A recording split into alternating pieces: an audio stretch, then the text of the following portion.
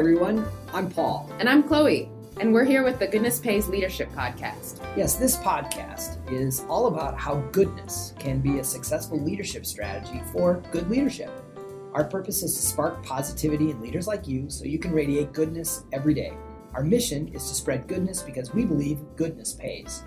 I'm Paul Botts, the founder and CEO of Good Leadership Enterprises and the creator of the Good Leadership Breakfast Series. If you want more information or if you're wondering about those two things, you can backtrack to the pilot episode of this podcast. I make my living as an author, executive coach, and professional speaker. And I'm Chloe Radcliffe. I'm a freelance writer in the Twin Cities, and Good Leadership has been my longest client relationship. You guys scooped me up after a nasty layoff. One of your teammates, Erin, called me and she said, "Hey, we hear you're out of a job. Can we help?" And I've been really grateful for that relationship ever since. Well, you do really good work, and Thank you're you. kind of a jack of all trades. You're a writer for us. You produce things like The Breakfast and these podcasts, and now you're actually the on-voice talent Yeah. on the podcast. No longer just behind the scenes. Yeah, actually, that's a perfect segue. I'm sitting in as co-host today for Kelsey.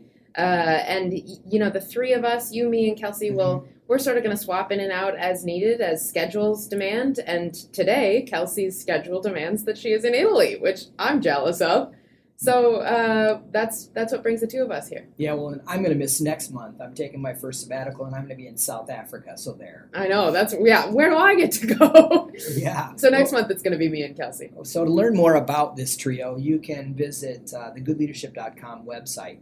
And check us out at Facebook, Instagram, Twitter, and LinkedIn. You can also subscribe to this podcast at iTunes, Spotify, and goodleadership.com. And, of course, we invite you to leave ratings, reviews, and comments. So this podcast is recorded in the Aspiration Suite of our offices in Minneapolis, Minnesota. We feature the most popular speakers who've appeared at our Good Leadership Breakfast Series. This breakfast is a live leadership development opportunity where more than 200 guests gather to network and to participate in interactive audience conversations around leadership. We have speakers who are willing to talk about the intersection of their personal and professional lives, their struggles, their joys, and most importantly, they're willing to tell us about how they believe goodness pays for them. So today's speaker is Kevin Warren, the Chief Operating Officer of the Minnesota Vikings. Yeah, and he's the highest ranking African-American executive in the entire NFL. And I've seen a bunch of speakers at the Good Leadership Breakfast, and man, Kevin sticks out in my memory as, I think, the most charismatic speaker I've seen at any of these breakfasts. Well, I think part of that reason is that he had a very a traumatic accident as a child, and he's really overcome that in ways that are inspiring to anyone who hears it. I also think it's interesting that he's the only speaker we've ever had at the Good Leadership Breakfast who's won a Super Bowl. Yeah. He was one of the executives at the St. Louis Rams when they won it, and we're really hoping he can bring that Super Bowl home for Minnesota Vikings, too. Yeah, that would be great. By the time you're listening to this, the Super Bowl's, well, I guess this year is already over for the Vikings. Ooh. Yeah, we don't even need to go there. Okay. Yeah, so as we jump into the podcast featuring Kevin, let me just say that it's really satisfying that he's been back to speak at the breakfast yet again, because he and I have a really close personal relationship that's also professional. I'm his executive coach. Yeah. And so it's been a really fascinating journey to see inside the National Football League and also inside the community of Minneapolis-St. Paul. And Kevin is one of the people in my life that is just almost larger than life. How did you two get connected in the first place? Well, honestly, I met him because I asked him to speak at the Good Leadership Breakfast way back in 2013. Oh, wow. Yeah, and he's the first person who I've called on the telephone who actually answered. To be a speaker. Yeah. Everyone Oh, else, funny. we end up with an email exchange. But Kevin and I talked on the phone for less than a minute, and he was like, "I'm in." Well, he's so magnetic. It's, I can imagine hearing him on the phone. And, you were saying, I think you told me before we started recording that you had gotten some referrals that he should be a speaker. And I'm sure that in a phone call with him, you immediately understand why he should be a speaker. He's so compelling. Yeah, and for me, it was a big moment because I don't think I actually imagined that somebody as big as Kevin Warren would want to speak at our breakfast. Cool. Yeah, so what did you get out of that as the main message from his talk before we dive into it? Well, he gave a title. He said, if I had to give the theme of this talk, it is the necessity of gratitude. And it's funny, as he was talking about throughout the speech, he talked about how he reacted to difficult moments in his life and how he was leading his team. And at the end, I walked away and went, man, every element in that speech has a thread of gratitude through it. He talked about having a cross in his pocket every single day at work so that he can, he asks for guidance and he gives thanks for the blessings that he sees every day in work. Every single comment that he was making was threaded through with gratitude. Yeah, and a very vivid description about how life is all about how you deal with pain. That the words that you speak and the thoughts that you have will really save your life. So let's just cut to it and listen. The things that have defined my life have been those moments that really have been painful. When my parents got divorced after 49 years and 9 months of marriage. When my wife, Greta, please stand up, because she's been with me from literally day one, and I appreciate having a partner. Thank you. It's been my wife, when my wife, Greta, sent me a page, not a text or not an email, but sent me a page from the hospital to let me know that she wasn't feeling well. When I was at work trying to care for the family, hustled to the hospital, only to find out that she had a miscarriage. Our first child. It's those days a couple years ago when I couldn't feel the side of my face and I ended up having Bell's palsy. It's not the person that lives where we live, drives what we drive, gets my suits tailored. That's not who I am. Who I am is the person who's really grown through all these difficult times in my life. I'm gonna just come up front right now and tell you, life is difficult. Unfortunate things happen to all of us. Not maybe, they will happen. I will guarantee you they will happen. But when those unfortunate things happen, the only thing that I will tell you is that the words that you speak, which you said earlier, that your mom would talk about, and the thoughts that you have will save your life. So, wow, you see what I mean? This guy's really dynamic. What do you think he really meant when he said the words you speak and the thoughts that you have will save your life? To me, he's talking about how powerful our attitude is. And it's a cliche. It's so easy to say, be positive. You'll make yourself better. You'll make your life better. But the point that he's making is that it's not BS. It's, it really makes a difference how you react to trauma. And that how you react to trauma in the moment and immediately after shapes the rest of your life. Yeah, and to take it one step even deeper, positivity is a part of goodness, and it's also a part of gratitude. But the ability to ask with an open heart, where is the goodness in this?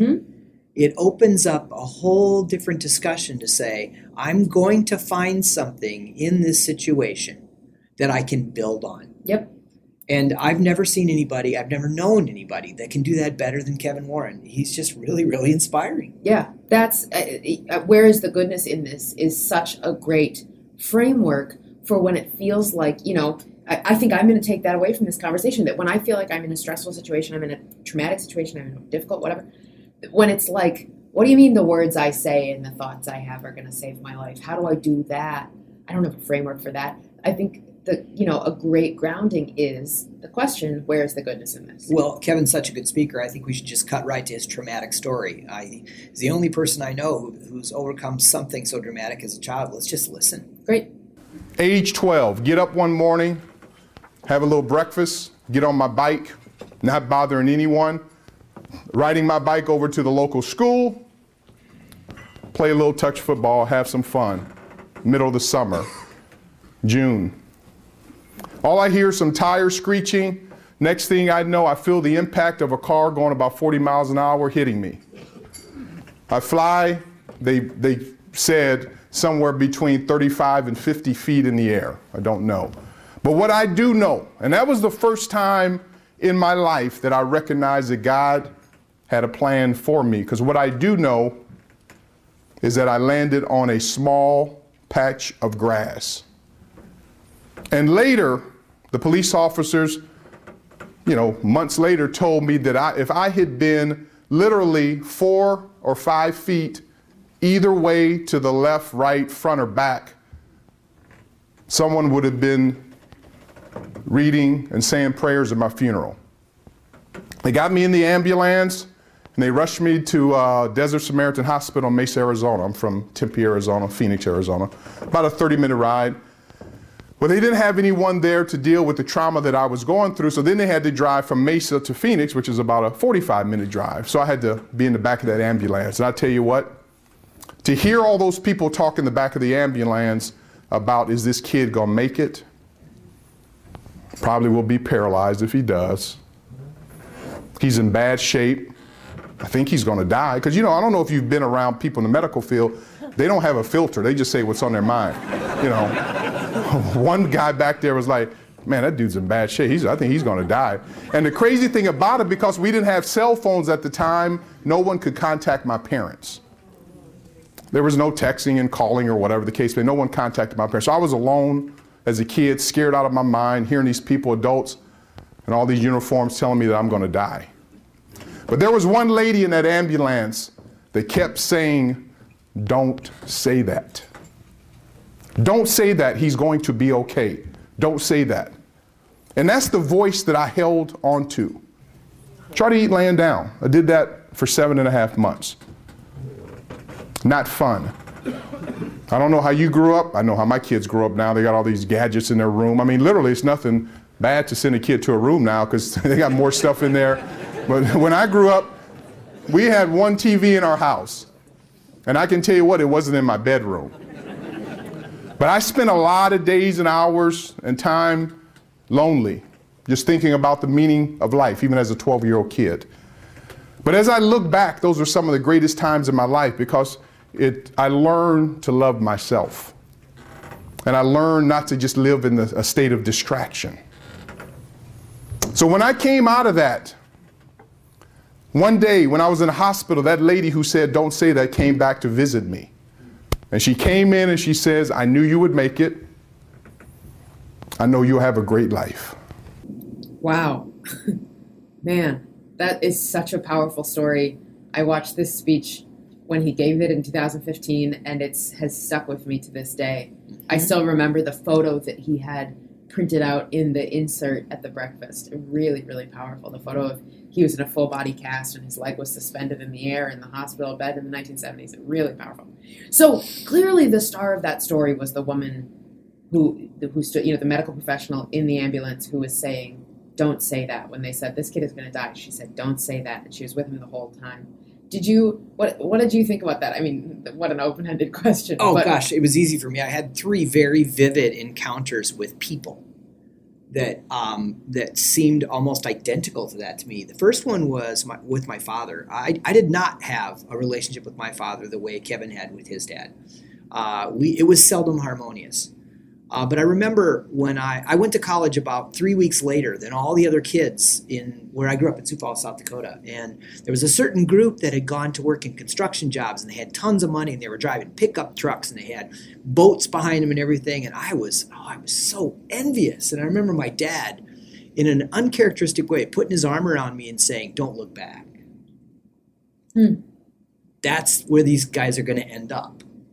Yeah. Your job is to get out of here and go do something different. It was don't look back. It was just as vivid as don't say that. Yep. And that I remember just really being overcome with emotion, almost like I am now, when I heard him say that for the first time at the breakfast. Yeah. Yeah. So that, I think relationships with our families are really powerful and really cool. Yeah. In addition to that, there's another one. A pretty well-publicized part of my story is I have a really powerful mentor, and this guy named Mark Bergman. Mm-hmm. And I had a great job right up until the Great Recession just really ripped apart a lot of consulting firms. And in the worst of the worst there, Mark was the one who put his arms around me and said, hey, you know what? This can be so much better. Yeah. And he knew I had a vision for what we're doing right now. Yeah. He knew I had a vision for the kind of writing and speaking and coaching we do around the ideas of goodness. And without Mark, though, Mark was that person, just like my dad. So I had very, very strong visceral reactions to that story about don't look back. Cool. Mm-hmm. Don't say that. Yeah, don't say that. Yeah, absolutely right. How about you? It's funny.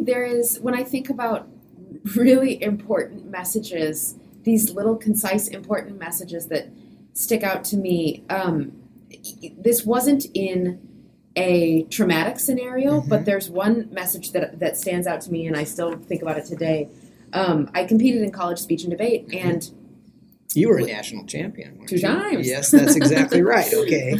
I don't bring it up, but if somebody else does, Yeah, I'll well, mention there you it. go. It's 2 times. And one of my coaches, I had 3 coaches on the team, and I was close in various ways with all of them, but the coach who I was closest with would pull me aside before a big tournament or before a big round, even multiple times at a tournament.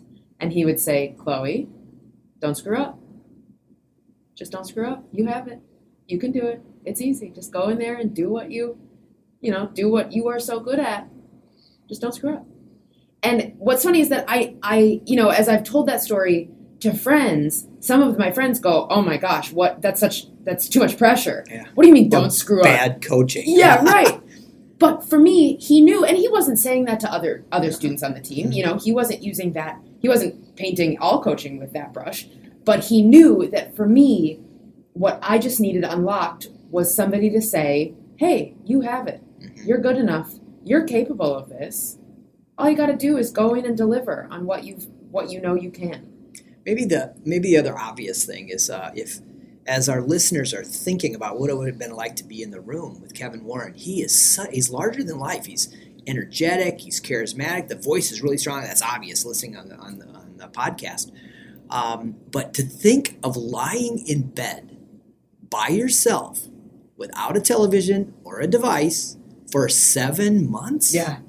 What would we think about? What would you think about? How would that shape? It would be easy to get depressed. Right. But we know a guy who really was imagining, and I'm hoping those of you who are listening are imagining how would you deal with that?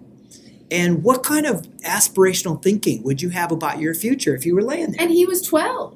And he took that time to self-reflect and to think about what it meant that he was laying in bed and that he was going to be stuck there for a long time. I have tremendous amounts of respect for his insight, even as a kid, to be able to say, this is an important time. He, I think later on in his speech, and we don't have to go back and listen to this, but he said, I spent a lot of time lonely, except I turned from being lonely, I learned to love myself. I got to know myself. And I think that, for him to have that comfort with himself at age 12, yeah, and have that as a foundation to build on is something that a lot of adults don't have. Well, it's also not the kind of message that you hear this very large, powerful man say on his right, stage. Yeah. Right. Well, to reflect this back to what our podcast today is really about, the necessity of gratitude, I love how he kind of made it vivid about how to be active in thanking the many people who have helped you along your journey. Yeah. It was a little bit kitschy, but I thought actually it's kind of fun where he talked about if you want to be on the freshman team all the way up to All-American team. I think we should listen to that. Yeah, you know what? yeah, It's practical and kind of fun. Yeah, he splits up his challenge into sports metaphors, and I like it a lot. Let's listen to it. So what I want you to do today, and we're going to select teams because I want to do this. If you want to make the freshman team, I want you to write or call someone today that but for them you wouldn't be here today. Just one day. Pick up the phone or write a note. One day. That's the freshman team. If you want to make the junior varsity team, for the next 16 days through Halloween, I want you to call or write someone every day for those 16 days who, but for them, you wouldn't be here today. If you want to make the varsity team for the next 42 days, which there's 42 days if my math is correct between today and Thanksgiving, you need to call or write someone who, but for them, you wouldn't be here today.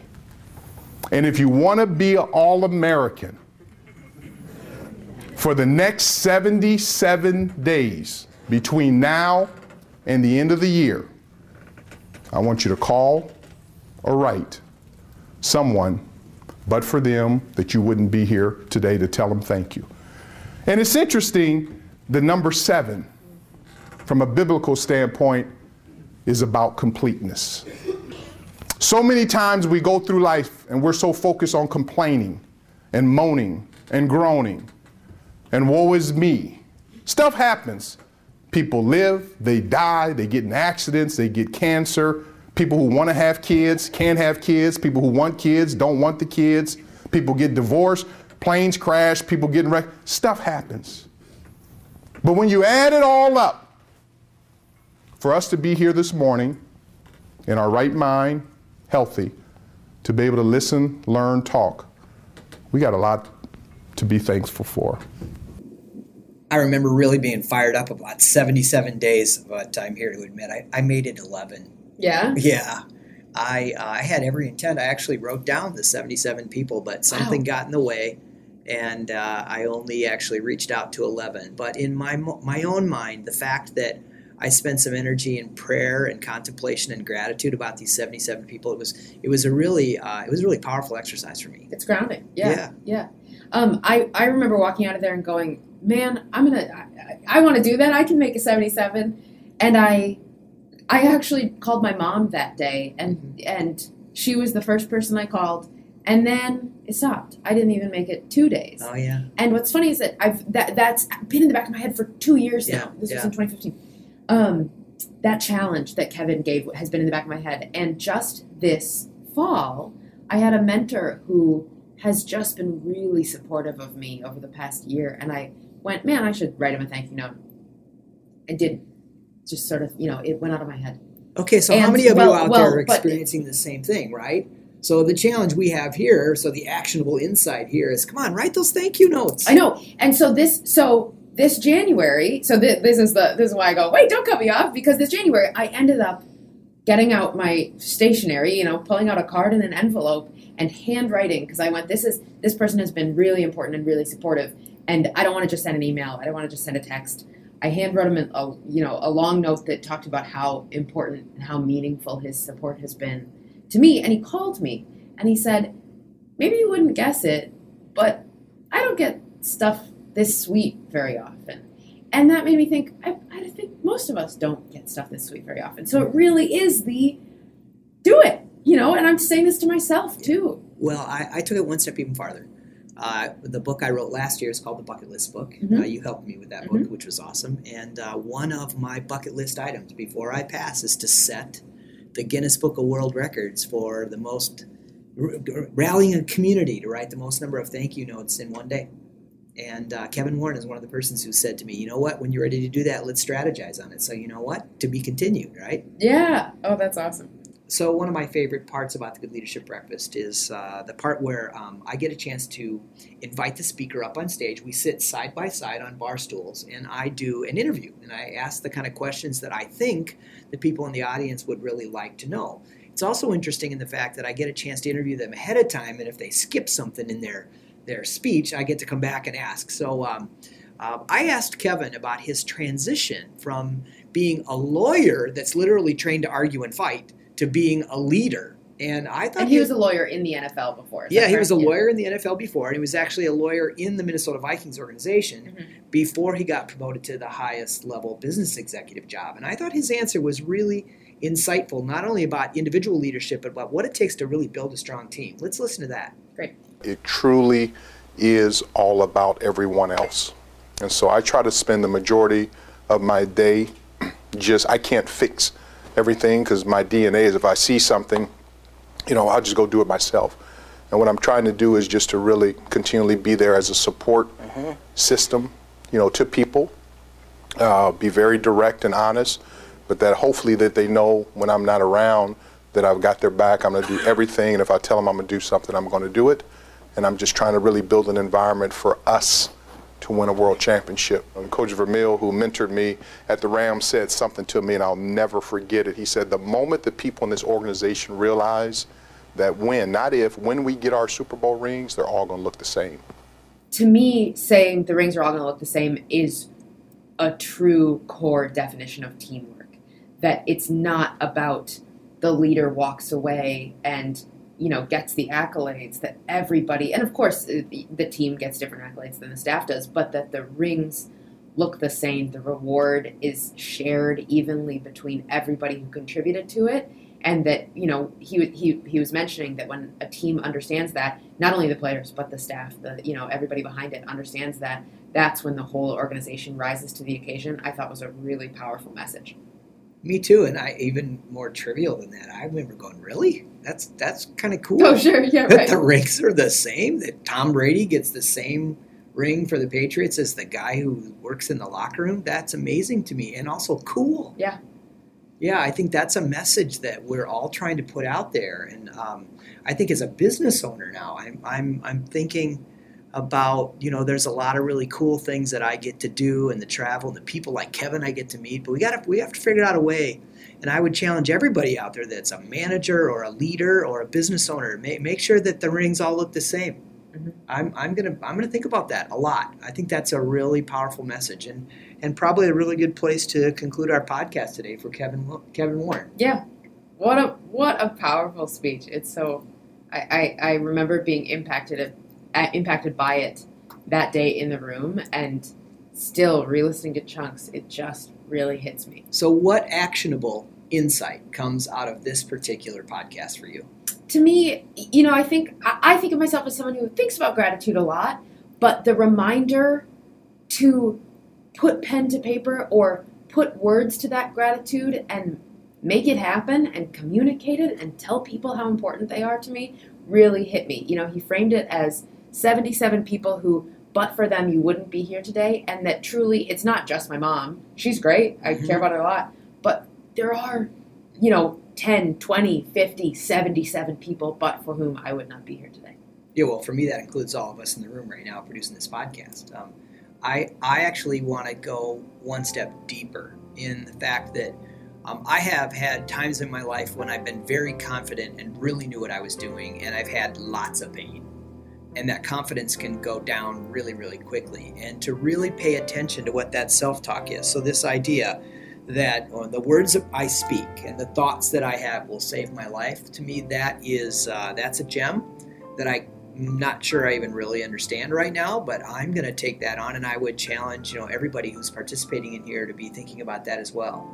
And the idea that we would get this from this really powerful, very energetic, charismatic athlete executive, I think that's even cooler. Yeah, absolutely. Okay, so now it's time. So what do we think is the most important thing that people should get out of this podcast? Goodness pays. Yeah, I agree. Goodness pays.